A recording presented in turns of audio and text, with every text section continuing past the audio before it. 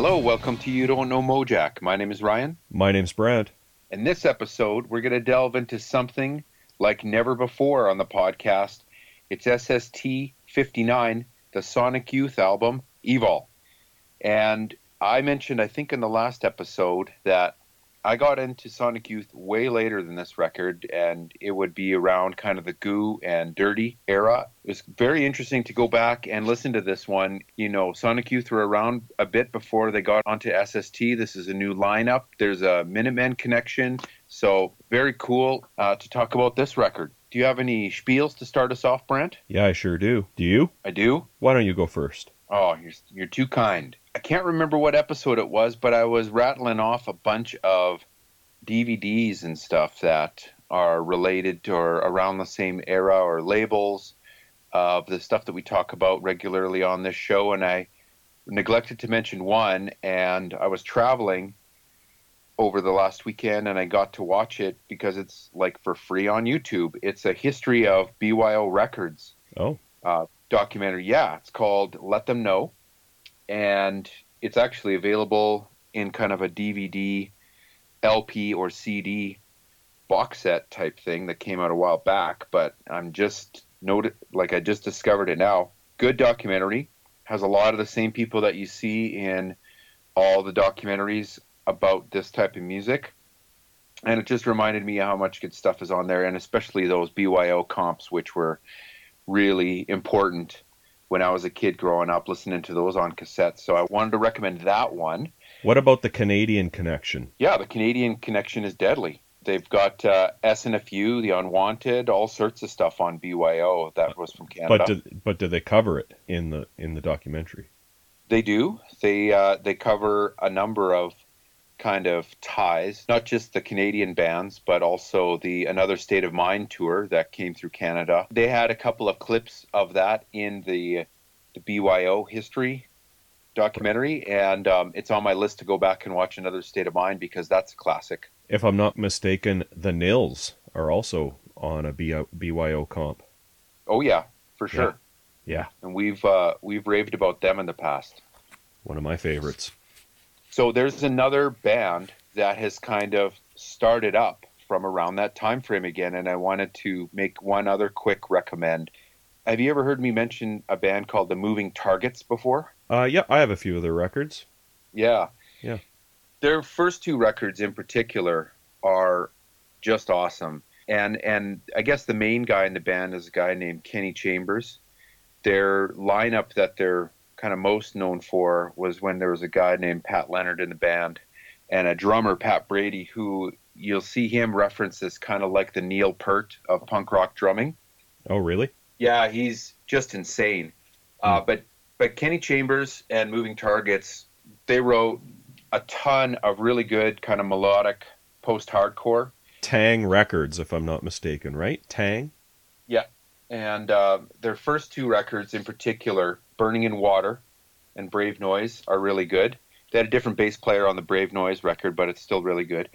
Anyways, Moving Targets, they recently released on Boss Tunage The Other Side demos and then some sessions.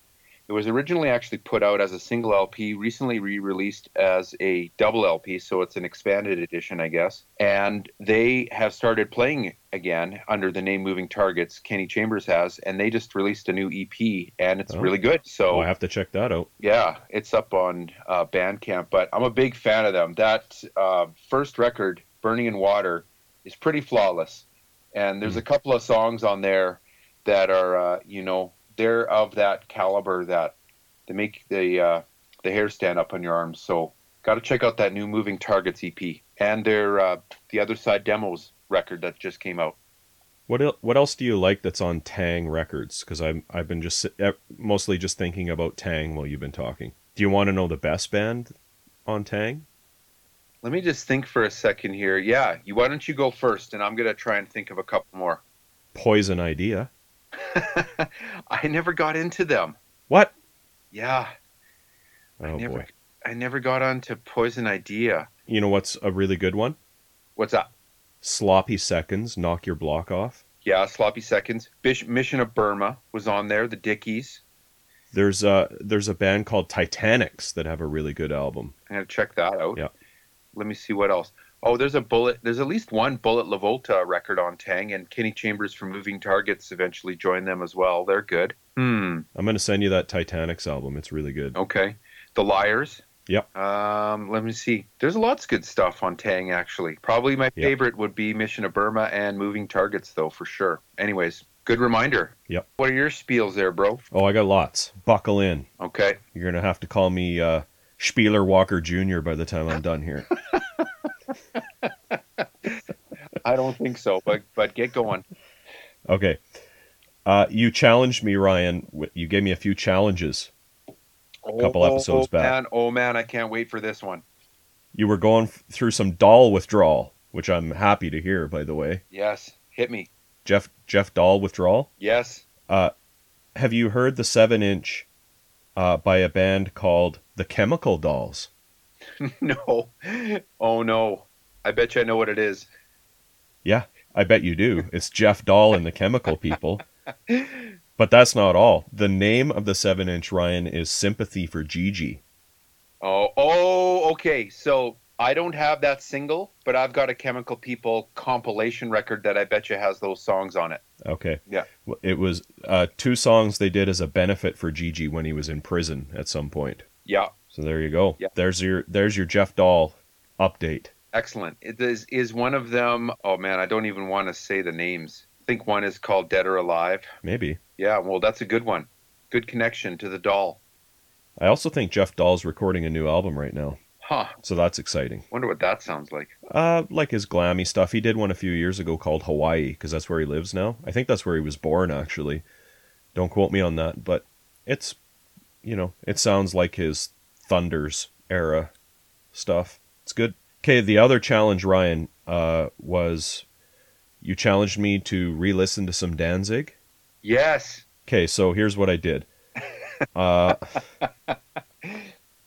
listened to Black Acid Devil, 666 Satan's Child, and they sound like lame-ass attempts to sound like White Zombie or something like that. Yeah, he had some industrial albums that are not that good. Those aren't the ones I was recommending, dude. They're not? No. Well, you said you listened to them and they were good. I did. They're okay, but they're not nearly as good as like obviously the first 4 are good, and there's an unreleased or like rare Danzig record compilation. The Lost Tracks of Danzig, that's good. Lost Tracks of Danzig, that one's good. Yeah. But I was talking about like Death Red Sabbath and Circle of Snakes and stuff like after the industrial phase. Well, I was going in order and I didn't get anywhere past 666 Satan's Child. I just completely lost the plot after that. I mean, I like, a lot of industrial music. I like Ministry and Godflesh and even some Skinny Puppy and stuff, but that is just shitty. Yeah. And okay, well, I was going to say I was surprised you were into it because it's totally not your thing. And no. It's just awful. You know what? I even listened to Danzig 4. It's got good songs, but that is the start of it just sounding awful when he goes into his upper register on that one. Yeah. Yeah, he's straining. Yep. I'm going to re-recommend, though, after Black Acid Devil and Satan's Child, check out like Circle of Snakes, Death Red Sabbath, even the covers record. There's some redeeming qualities. Okay. Well, I did put, I was on a road trip recently and I put Danzig 2 on in the car and I was banging pretty hard. Yeah, that's pretty killer. The production is awesome and Chuck Biscuits is unstoppable. You know what, though? I'm not like an audiophile at all, but that album needs to be remastered. You think so? Yeah, I do. Yeah. Yeah, it sounds quiet. I thought the production's good, but you just want to, I guess, round it out and make it a little louder? Yeah. Okay. Don't get me into the battle of loud. Okay, I won't. Well, we got a tip from a listener. Jeff emailed us to let us know that we mentioned the Gimme Gimme Gimme compilation. It's like a flag tribute country thing that you have with some of the members. Yeah, I've got that. Yeah. We talked about that a long time ago. I believe on our first 4 years episode. Okay. And we must have said we don't know who Jimmy Destry is, who plays on it. Yeah. Do you know who he is? No, I still don't know. Okay, well, he's the keyboard player for Blondie. Really? Yep. That's interesting. So there you go. Wonder what the connection there is. Don't know. All right, let's see here. Ryan, funny you brought up the spiel you were doing about documentaries, because I was going to bring that up. Oh, yeah? I have one for you, a recommendation. Okay. Sound and Chaos, the story of BC Studio. Have you seen that? Like the Martin BC studio? Yes. No, I have not seen that documentary. Okay, well, it's great. It's by this dude Ryan Douglas and Sarah Leavitt, and it kind of goes through the whole history. Like, he started that studio kind of with Bill Laswell from the band Material, Yep. and he's done a zillion other things. I think he's played a bunch with John Zorn and stuff. Yeah, he's a big-time producer. Yeah.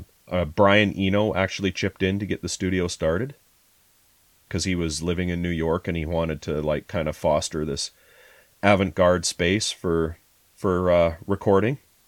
This was in like 1981, and what really got the studio rolling is they kind of were at the ground level on the New York hip-hop scene when it first started.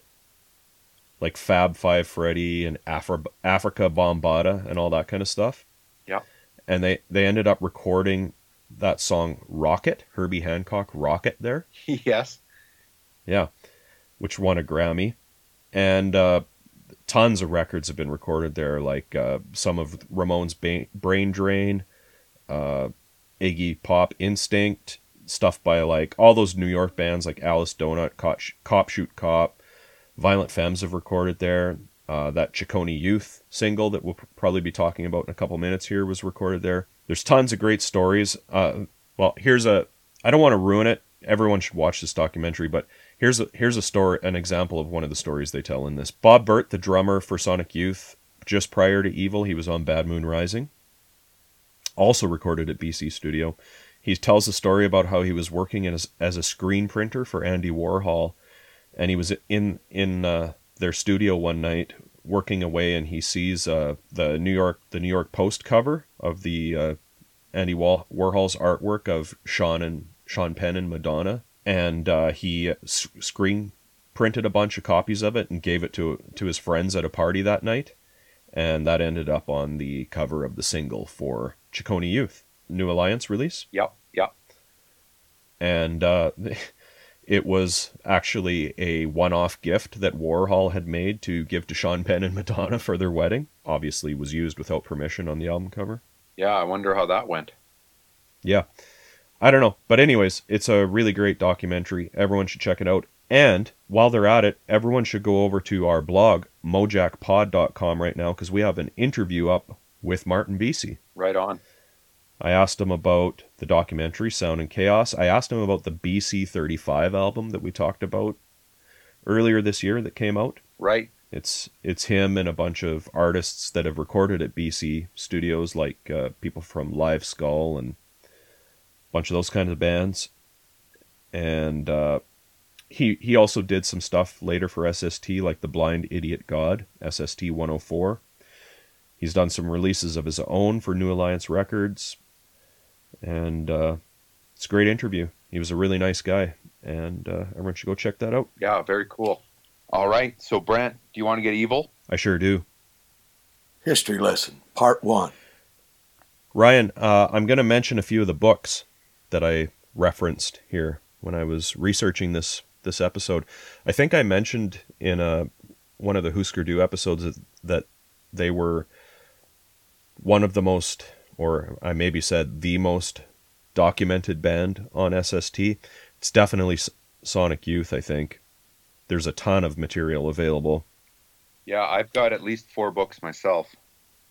Yeah, there's a really good one by David Brown called Goodbye 20th Century. That's a really good one.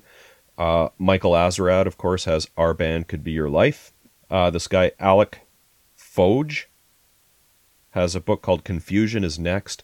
It ends in 1994, right around the time of experimental Jet Set Trash and No Star, which is kind of a good thing because then it makes him like focus on the everything up to that point a little more, maybe, to kind of, fill out the length of a book. Right. And it also has a foreword by Thurston Moore in it. Stevie Chick, who we've referenced a lot because of his book Spray Paint the Walls about Black Flag. We also did an interview with him for the blog, if anybody wants to go and check that out. He has a really great book called Psychic Confusion about Sonic Youth. And do you know what the chapter on this album is called in his book? No, I didn't go back and reread it yet. Evolution Summer. Oh. You know what that's? You get that reference? To DC and Discord Revolution Summer. Yep. Thurston Moore actually has a book called Alabama Wildman, which is full of poetry and lyrics. Of course, Kim Gordon has written her own book, Girl in a Band, and she didn't use a ghostwriter for it either. Most of these people use ghostwriters. She wrote it herself, and it's awesome. That is a good book, I agree. Yep. And then a few kind of related to Sonic Youth. There is a 33 1/3 book on Daydream Nation by Matthew Stearns. It doesn't say anything about EVOL in it, but I grabbed it off the shelf just to see if it did, and it does have a foreword by Lee Ronaldo, and the foreword was written in Winnipeg, Canada in December 2006. Thought I'd mention that. Always trying to squeeze in a Winnipeg reference. Yep. And one I got recently is by this guy, Nick Soulsby. He also wrote the Swans book that I just picked up called Sacrifice and Transcendence. There's no Sonic Youth in it, but what it is, I think I might have mentioned it, it's basically a complete Thurston Moore discography of everything he's played on. And it's super exhaustive, and there's stuff on like New Alliance Records on the Coachman Failure to Thrive album, right, which predates Sonic Youth, and the Blue Humans, that Rudolph Gray project that Thurston produced. Yeah, that stuff is noisy. Yeah. So that's a great book if anybody's interested in Sonic Youth and Thurston Moore, for sure. Do you have any more books? No, that's it. Am I missing some?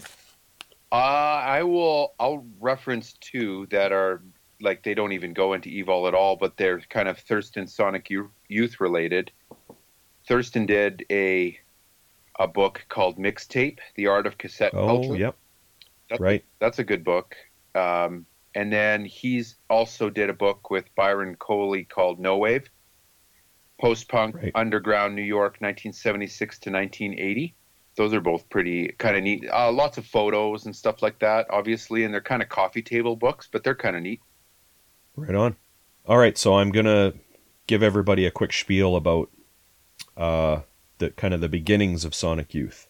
Here's a Michael Azerrad quote that I liked from Our Band Could Be Your Life. As the decade wore on and indie rock became more codified, Sonic Youth was a vivid reminder of the original impulses behind the movement. I think he means the punk movement there. Yeah, for sure. They were, to me, Sonic Youth kind of defined indie cool. They brought art and rock music together. They were inspired by the New York City no-wave scene, with bands like Teenage Jesus and the Jerks, DNA, Mars, The Contortions, all bands that are on that famous comp, No Wave, produced by Brian Eno. Most people know Thurston Moore. All these people moved to New York. The key players, anyways. Thurston Moore moved to New York from Connecticut. Kim Gordon came from California. Lee Ronaldo was fairly close. He came from Long Island. They all moved to New York around the same time. Thurston joins the band The Coachmen, whose album was released posthumously on New Alliance Records. Lee Ronaldo was an art student, played in a band called The Flux. And after moving to New York, he joins Glenn Branca's Sextet, which is an all-guitar band, and did some touring of the U.S. and Europe. In the meantime, Thurston and Kim meet, and they form a band together.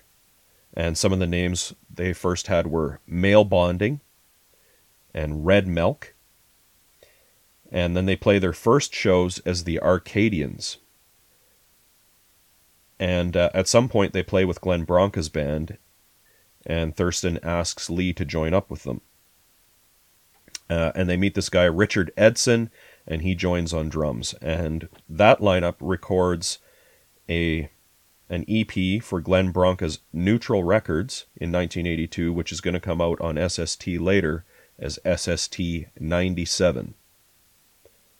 And it's been recently reissued again with a bunch of live stuff from the era on Neutral Records. Summer of 82, Richard Edson leaves, and they get Bob Burt into the band, who was a fan of that EP, and he saw a flyer advertising for a drummer, and he called up Thurston Moore. And at this point, they do a tour with Swans, and Moore and Bob Burt aren't really getting along, so when they get back to New York, Thurston Moore fires him. So then their new drummer is Jim, I'm going to mess this up, Sklavness, who was in some no-wave bands, Teenage Jesus and the Jerks, and Eight-Eyed Spy. There's also a really good documentary about the no-wave scene, Kill Your Idols. Have you seen that? I have not. It's really good. It has been added to the list. Then in 1983, they record a full-length they call Confusion is Sex, also comes out on Neutral, and later as SST 96. Around this time, they really start experimenting with alternate tunings and buying as many cheap guitars as they can. There's a great story about them recording either Bad Moon Rising or EVOL that Martin Beese's telling in his studio, where like every corner of the studio is just piled with guitars, like just piled on top of each other. There's a great thing about it in Michael Azarad's book, where he says they'd come out on stage. Lee and Thurston would come out on stage. They wouldn't acknowledge the crowd, and they'd just stand there for 15 minutes tuning their guitars and then like walk back off. And it almost became like part of the act because there was just guitars everywhere, you know? Right.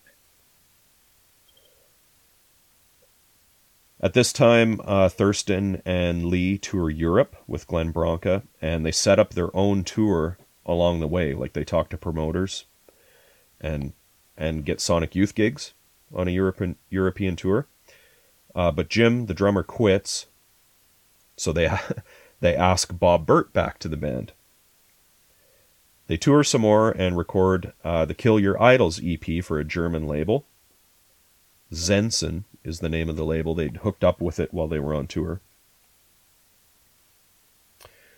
And also, Thurston releases the Sonic Death album, which is early Sonic Youth Live 81 to 83 on his Essential Peace label. And that will also be released later on SST as SST 181. That's not going to come out until 1988. Then we're getting into 1984. They record Bad Moon Rising with Martin Beese. That comes out on Blast First in the UK and Homestead Records in the US. They do a bunch more touring throughout 1985, and Bob quits this time, mostly just tired of being broke. This is kind of what he chalks it up to. Living too close together in a van, he just wasn't into it. He had a good screen printing job and wasn't really feeling the road. He went on to play with Pussy Galore, Chrome Cranks, Knoxville Girls, a band I really liked that released a couple albums way later on In the Red Records. And it was around this time that a guy named Steve Shelley, who played in a band called the Crucifix, who had released an album on Alternative Tentacles, asked Lee Ranaldo to produce their follow-up. And instead, they asked him to join Sonic Youth, which he does, and this becomes the core lineup of the band till their breakup. They did add a few members. Jim O'Rourke played guitar from 1999 to 2005, and after he left the band, Kim Gordon switched to guitar, and Mike Eibald came in on bass. But these four guys are now the core of the band. And the interesting thing about this is another story that they tell in the BC Studios documentary. Bob Burt's getting interviewed, and he talks about how it was a pretty friendly transition when he left the band. There was no bad blood. And Steve had just joined as they were filming the video for Death Valley 69, which had just come out as a 7-inch. And so both drummers are in the video. And speaking of the Death Valley 69, here's a plug for another documentary, Ryan, that is not out yet as far as I know. But you might have seen something about it online. That Death Valley 69 single was released by this guy, Stuart Swezey? Not sure which, on Iridescence Records. And he's a guy who produced these kind of generator shows in the desert. Yep. With cool names like the Gila Monster Jamboree in the Mojave Desert. And I think he did some other site-specific shows, kind of legendary ones like Joy at Sea with the Minutemen and Meat Puppets. And Lawndale. And I'm pretty sure the Gila Monster Jamboree was Sonic Youth, Meat Puppets, Red Cross, and Psycom, Perry Farrell's first band. Oh, yeah. Anyways, he has a documentary coming out, Desolation Center, which is, I think, about those shows. Yeah, I've seen those ads. Yeah. This album, of course, Ryan, is their first one for SST. They had booked a U.S. tour with out to the West Coast with kind of an aim to gain the attention of SST, who they were kind of fascinated with. And according to the book Our Band Could Be Your Life, Greg Ginn, Chuck Dukowski, and Mugger were into Sonic Youth, but Joe Carducci wasn't. And as we've mentioned before, they kind of had a pact at that time anyways, where all four owners had to agree.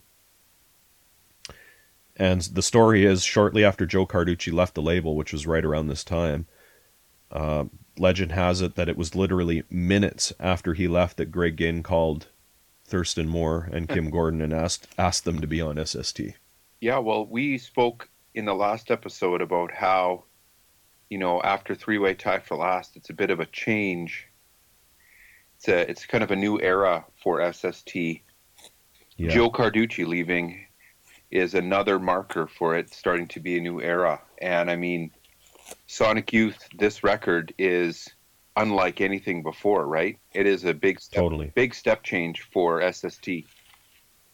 Well, and I mean, we've had some East Coast bands before, like Das Damen, I'm thinking, for starters. But this is kind of like the start of them branching out and going across the country. Yeah, I'd say so. Yeah, here's a good quote from Goodbye 20th Century that kind of touches on that. This is, I'm not sure who this is attributed to, but SST, it might just be the author. SST hadn't bothered to send records to college radio since they didn't count on either its support or that of the press. Hiring Ray Farrell for such a job in 1985 was another sign of how seriously SST was beginning to take itself as a business. Apparently the band Sonic Youth had dinner with Chuck while they were in California to ask him if Global could help with some booking. And SST was in search of what Chuck called a nationwide vibe. Here's Chuck. I thought it would help us to have a group, local to New York, working with us by giving us an inside angle with the New York scene and venues that could be used to help the West Coast groups that were going there on tour. Smart move. And yep, it is. And that's kind of, Sonic Youth were real tastemakers right up to the end of their career. And, much has been said about the reason they got signed to Geffen. Wasn't so much for their own ability to sell records, but it was for the talent that they could attract to the label, which paid dividends when they convinced Nirvana to sign to DGC. Yeah. Yeah, well, they were a fixture in that New York scene for sure, the no-wave scene. And, they kept that connection for a long time. And they had a lot of goodwill, I think, in that scene that other bands, like they paved the way for a lot of bands on the East Coast that way. Yeah, they definitely helped out a lot of bands. And as far as their connection to the no-wave scene, this, I think, is their attempt to maybe get away from that, to distance themselves a little bit from that scene, this album? For me it is, for sure. The first two records, they have never really grabbed me just because they're a little too dissonant, I guess. And this one, like I said, I kind of got into them a lot later, but this is one where, and I don't know whether it's because they got Steve Shelley or what. I don't know if that was the big enough reason, but you can definitely see them starting to turn into the Sonic Youth that really got famous for a moment there. Yeah. Well, it's because they're starting to become more of a rock band, right? I guess. With noise elements, Yeah. to me. Yeah, I think so. Yeah. With that, do you want to go into History Lesson Part 2 and start talking about the album? Yeah, for sure. History Lesson Part 2. This was recorded in February and March of 1986 at Martin BC's studio in New York. And then it was released in May of 86. They toured some dates with Saccharine Trust after that, which I thought was really cool. And this was the album they really started getting tons of press and making all of like the year-end lists with. Yeah, I thought I had read that when this first came out, it was met with kind of mixed reviews, but there were definitely some people who heralded it as like something to take notice of for sure. Yeah. Found a kind of a few cool quotes in that Confusion is Next book that kind of, I guess, sums up, their importance around this time. This is Sonic Youth's emergence as indie rock darlings, and it coincided with the rise of a new and improved SST. This album played an important role in Sonic Youth's transformation from a New York art rock oddity to an independent supergroup. I found Pitchfork magazine has this listed as 31 on their top 100 albums of the 80s.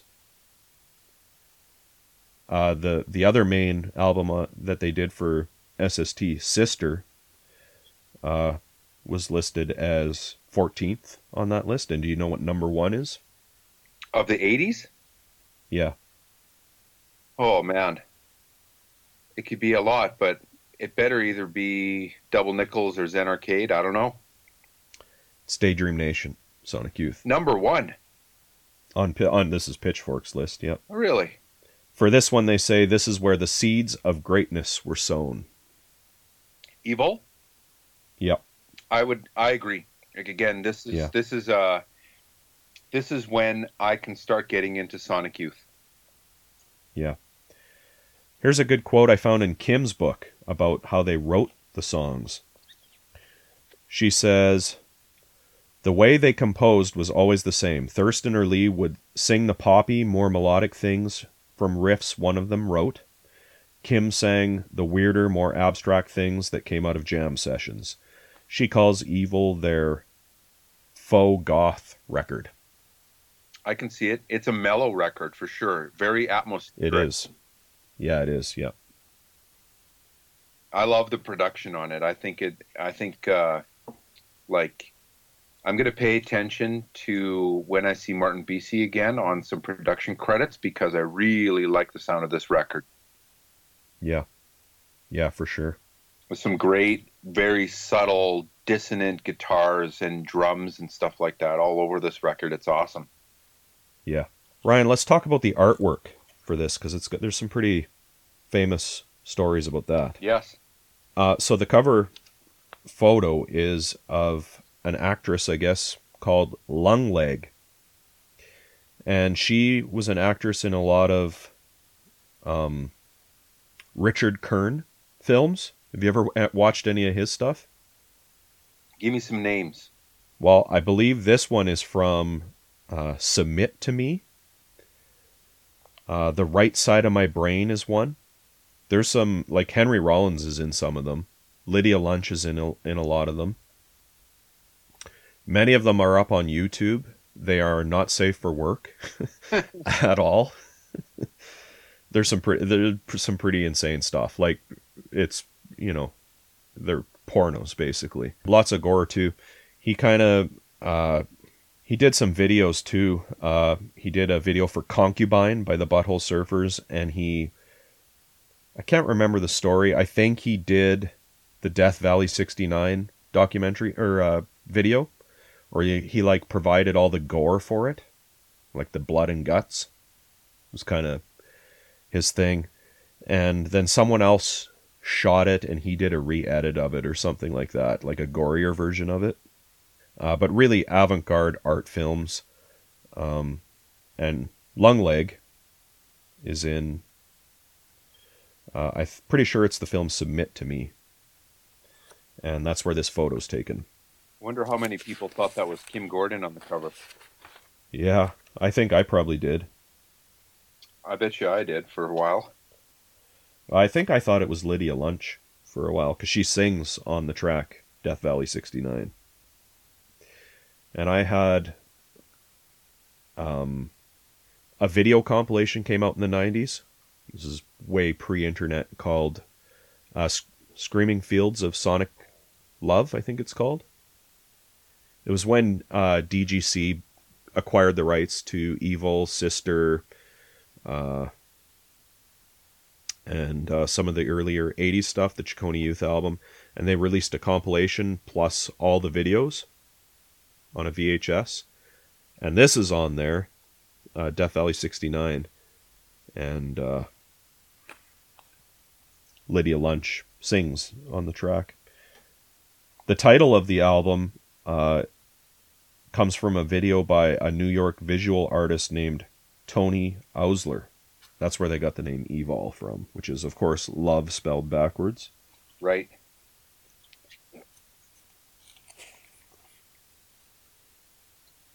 The back cover has kind of a heart shape with a picture of the band inside it. Kind of looks like watercolor painting around it. The photo's credited to Lee. That's about all I have. I think the vinyl, the original SST vinyl, comes with a picture sleeve.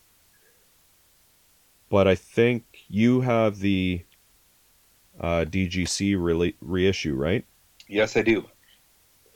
I have the original SST cassette. Okay. It's all I've ever owned this on. Engineered, I'm just reading the inside of it here.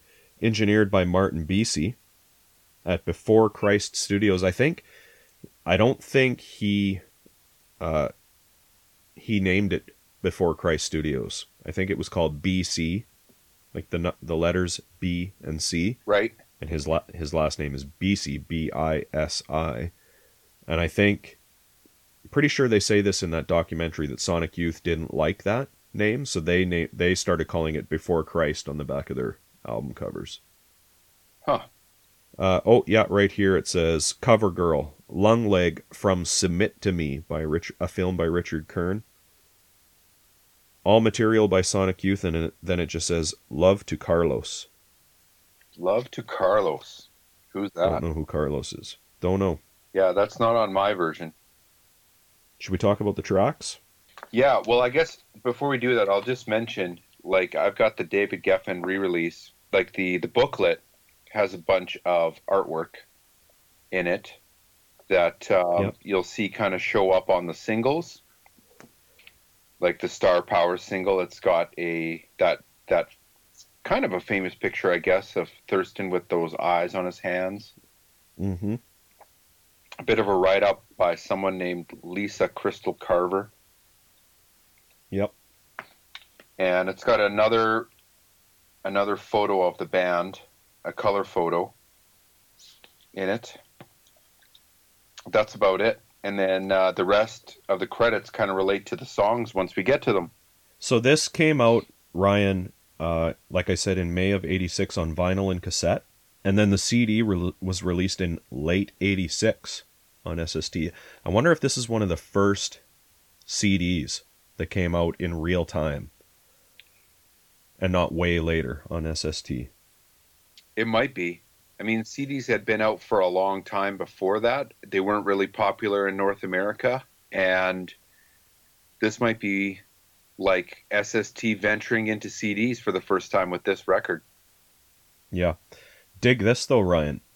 You mentioned the Star Power 12-inch that we're going to be getting to in about 20 more episodes. Yeah. Literally, it's like 21 more episodes. I think it's SST 80. That was released in July of 86. Just wrap your head around that. This album was released in May of 86. And between May of 86 and July of 86, there's 21 releases. Yeah. Star Power is SST 80. Yeah. Now, I'm just looking, and and they are, when you look at it, it's Angst, Bad Brains, Saint Vitus, Program Annihilator compilation, Slovenly, a couple of various artists that they are re-releases, like the Chunks record, 7-inch work, Wonders of the World, Leaving Trains, Swa, Alternatives, Paper Bag, then Fire Hose.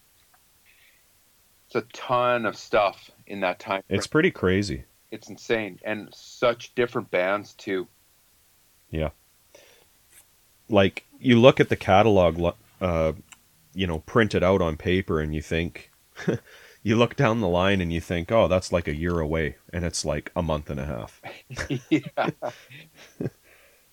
Yeah. I mean, I suppose some of them might be out of order, where they just kind of kept the number on the shelf, like I think Joe Carducci mentioned once in his blog. Yeah. But even still, yeah, that's an insane schedule. Yep. Let's talk about the tracks. Let's do it. Okay, side 1 starts with the track Tom Violence. Apparently that was a play on Tom Verlaine from television's Name. Okay. Steve Shelley plays the mallets on this one. He says that's a holdover from his marching band days. On the floor toms, I think. Yeah. It's a bit of a slower opener. It's got the noisy middle part that kind of lets everyone know that Sonic Youth is still Sonic Youth. I like this song. It's kind of tribal, noisy. Yeah. And it's all Thurston. Yeah. It's an interesting opener for sure. I like it. It really sets the tone for the whole record in my mind. Yeah. Track 2, Shadow of a Doubt. Here's from Kim's book. It came from an Alfred Hitchcock film. She's trying to describe the connection you feel when your eyes meet another person's. The title was a 1943 Hitchcock film called Shadow of a Doubt, and the lyrics are kind of a nod to Hitchcock's 1951 film Strangers on a Train. Apparently some of the lyrics are actual lines from the movie. The movie's about a man who tries to exchange murder motives with another man he meets on a train. And I mentioned that Screaming Fields of Sonic Love that came out around 95, the album and video compilation. This one's on there, the video for it, shot by a guy named Kevin Kerslake. And it's kind of a famous Sonic Youth video. Kim's riding around on the top of a train, going in and out of tunnels, and there's some live footage on there too, and it's very psychedelic. For me, I just loved the guitar harmonics are a really cool way to structure a song, and it's cool to build a song around that. I have that note too, exactly. My notes are awesome guitar harmonics and Kim's whispering voice. It's eerie. Yeah. The third track, Star Power, is kind of their, I guess, the single, obviously. As you mentioned, they do release this one later as a single. The single version is edited. It's kind of got the noisy section taken out. So we'll be getting to that one soon enough. This is kind of like their rock song, I guess. There's a quote in Goodbye 20th Century from Lyle Hyson. Remember him? Das Damen. He heard this one in the studio. He was hanging out with Thurston and Kim at the time, and he's quoted in the book as saying, "You thought, wow, they might be as big as the Meat Puppets." Huh. The lyrics were inspired by an LA magazine devoted to groupies, apparently. The lyrics are by Thurston, but Kim sings it, although apparently Thurston sang it live mostly. For me, this is like that classic Sonic Youth tuning. When I heard that opening riff, I immediately thought of Teenage Riot or Titanium Expose with that classic Sonic Youth tuning. Yeah. I Googled Sonic Youth tuning, and they have a section on sonicyouth.com called the Tuning Tutorial, and it's got how to tune for every Sonic Youth track on there. Whoa. Yeah. What I thought about this song, Ryan, is you can really hear the influence they had on some bands way later, like Fugazi and Jawbox, and some bands that kind of had a bit of a noisier tendency from time to time. Yeah. In within rock structures, though. Yeah, for sure. I don't know if it was like a legit influence, but you can definitely see similarities. Yeah. Track 4, In the Kingdom, number 19. This one's a Lee Ronaldo narrative of a gruesome car crash. And apparently, while Lee was recording part of his vocals in the vocal booth at BC Studios, Thurston threw I don't know what you call them, a bunch of firecrackers, in like a string. Yep. Into the studio. And you can hear them going off, and you can hear Lee screaming in the studio. Apparently, like, the studio was just white with smoke, and Lee came out of it just fuming mad. I can see why. Yeah. This one's also remarkable because it has Mike Watt on bass. And this one's composed of snippets of studio jams kind of cut together by Martin Beasy, and then Lee kind of doing his thing over top of it. And I always like Lee's vocals. They're always good. He always has usually one per album. And if you think like Hey Joni, Eric's Trip, Skip Tracer off of the Washing Machine album is really awesome. A Lee track I really like from one of his solo albums is, I think it was his first solo album after Sonic Youth broke up, called Between the Times and the Tides. There's a track on there called Waiting on a Dream, the first song that's just classically Ronaldo. This is kind of Mike Watt getting back into playing bass after D. Boone passed away as well, too, right? Yeah. He really credits Sonic Youth for kind of getting him back on his feet. He talks in Stevie Chick's book about Ciccone Youth a bit, and about the single that they did that arose out of these sessions. Yeah. And he talks about why he chose Madonna's second single, Burnin' Up, as like a track to do on there, which apparently he recorded at home as a demo and then mailed it to Sonic Youth. They liked it, so he re-recorded it with Ethan James at Radio Tokyo, Greg Ginn playing lead on it, but they ended up using the demo on the single. I thought that was kind of cool. But yeah, this was kind of the start of him. I think maybe we talked about this in the three-way tie episode. He had went to stay with Kim and Thurston for a while, and was just hanging out after he drove Kira to university. He went on to New York and hung out with Kim and Thurston, and that's when he ended up playing on this album, kind of getting back into maybe considering starting a band again even.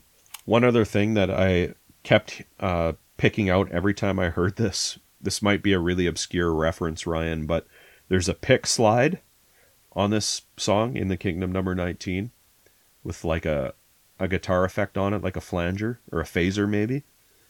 And it reminds me of, I used to go to that Xeno Records site all the time when it was still getting updated and see if there was any Wipers updates. Oh, yeah, right. And every time you clicked on it, there was a track off of like The Herd or Silver Sail or one of those later Wipers albums.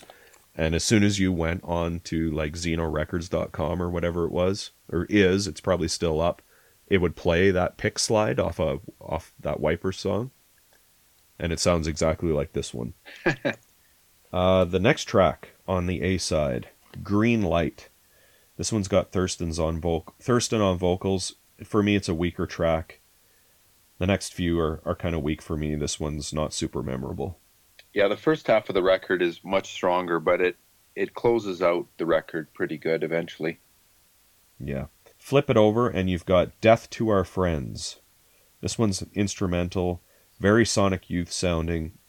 It kind of captures one of the things they do best for me, which is build up tension and then release it. Yeah. Secret Girl. This one's a piano piece Thurston had recorded at his parents' house. Kind of became the basis for it.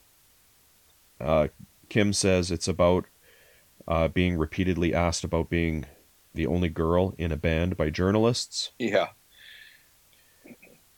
Those liner notes you mentioned in the DGC reissue, Lisa Crystal Carver says, Kim's urgent secrets told with little more than her breath transported me.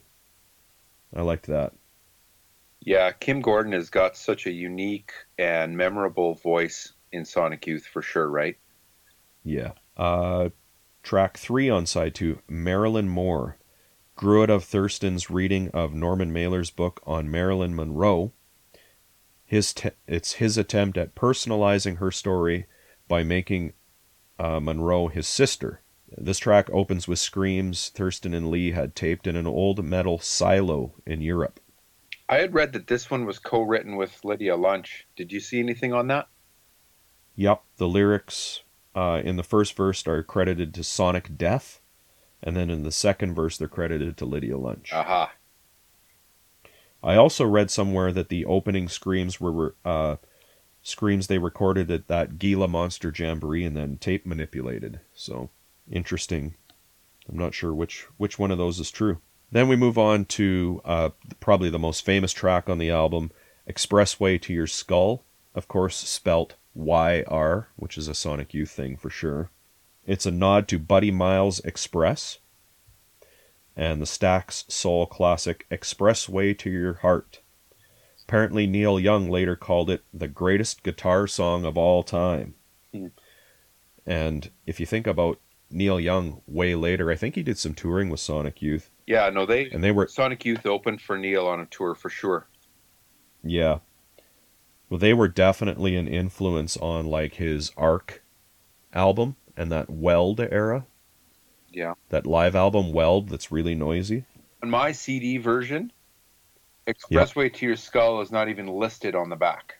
Well, on the LP, it's listed as, on the back cover as Madonna, Sean, and Me. Yeah. And on the lyric sheet, it's listed as The Crucifixion of Sean Penn. Yeah. It's also, on the LP, it ends in a locked groove. This one. Yeah. According to Kim, this is their first so-called long song. They did it in one take. Confusion is Next says this is as close to a signature song as Sonic Youth has ever mustered. And that locked groove apparently on the SST version is why when they have like the track length or whatever, maybe it's not on the SST version, I can't remember, but they have the sign for infinity rather than, rather than an actual minute and seconds. Right. To me, this is the album's centerpiece. I love those huge Dick Dale glissendos in the song. And then on the CD and cassette versions, not on the original LP, we have Bubblegum. Originally by Kim Foley, appeared on his 1968 album Outrageous. It's a very 60s sounding song. It's got like the moon and sun lyrics. Co-written by Marty Cerf, who is a rock journalist who also wrote a lot of stuff with Kim Fowley for bands like The Seeds. Watt plays bass on this one again. Apparently, Watt and Steve Shelley played the rhythm track over the actual record, like the Kim Fowley record, and then they removed it out of the mix afterwards. That's it. That's all I have. It's a good album. It's not one that I will be going back to a ton, admittedly, but I have a new appreciation for it for sure. Like, I definitely write off the earlier Sonic Youth stuff, and I pretty much start at Daydream Nation. Yeah. Pretty much start there. And realistically, it was Goo and Dirty that got me in, but new appreciation for this one. It's a cool, atmospheric, mellow, noisy, dissonant record. Yeah, honestly, that compilation that I mentioned a few times, Screaming Fields of Sonic Love, I listened to that a ton when it came out. So, my favorite songs off this are the ones that are on there, which are kind of like the big songs, like Expressway to Your Skull, Star Power, Shadow of a Doubt. I like Tom Violence as an opener on the record still, too. Do you want to talk about the ballot result? Sure. Ballot result. Yeah, I also really like the song In the Kingdom, number 19. Oh, the spoken word piece? You're a bit of a Lee Ronaldo fan, hey? Yeah, I always liked the songs he sings on. I like his voice a lot. But, I mean, for me, it's kind of an obvious choice, but I think you kind of have to give it to Expressway to Your Skull. Don't you? Yeah, I think you're right. I mean, I was going to I mean, this is your pick anyways, without a doubt, but I think that's a good one for this one. Yeah. Shadow of a Doubt's really good too. There's lots of good songs on here. Yeah. This one I will listen to again. Like, there's actually a real chance that I would have never really went back to this record ever again if I didn't have an excuse to listen to it for this show. And now I'm going to go back to it. I know I will. Right on. Ryan, what's next week? Well, we're finally going to answer the question, who's got the 10.5 by Black Flag? I think I know who it is. I think I know. I can't wait to see if I'm right. Me either. Hey everyone, thanks for listening. You can find us on Facebook, Instagram, Twitter, Tumblr, all at Mojack Pod. We post all kinds of info and tons of pictures of the bands and albums we discuss on the show. Our blog is mojackpod.com. Please check it out for some exclusive content. If you like what we do and want to support the podcast, the best way to do that is to tell your friends about the show. Subscribing, rating, and reviewing on iTunes is also appreciated. We love hearing your opinions, corrections, and feedback, so feel free to post on our social media sites and send us an email to mojackpod@gmail.com. Thanks again for all the support, and we hope to see you next week.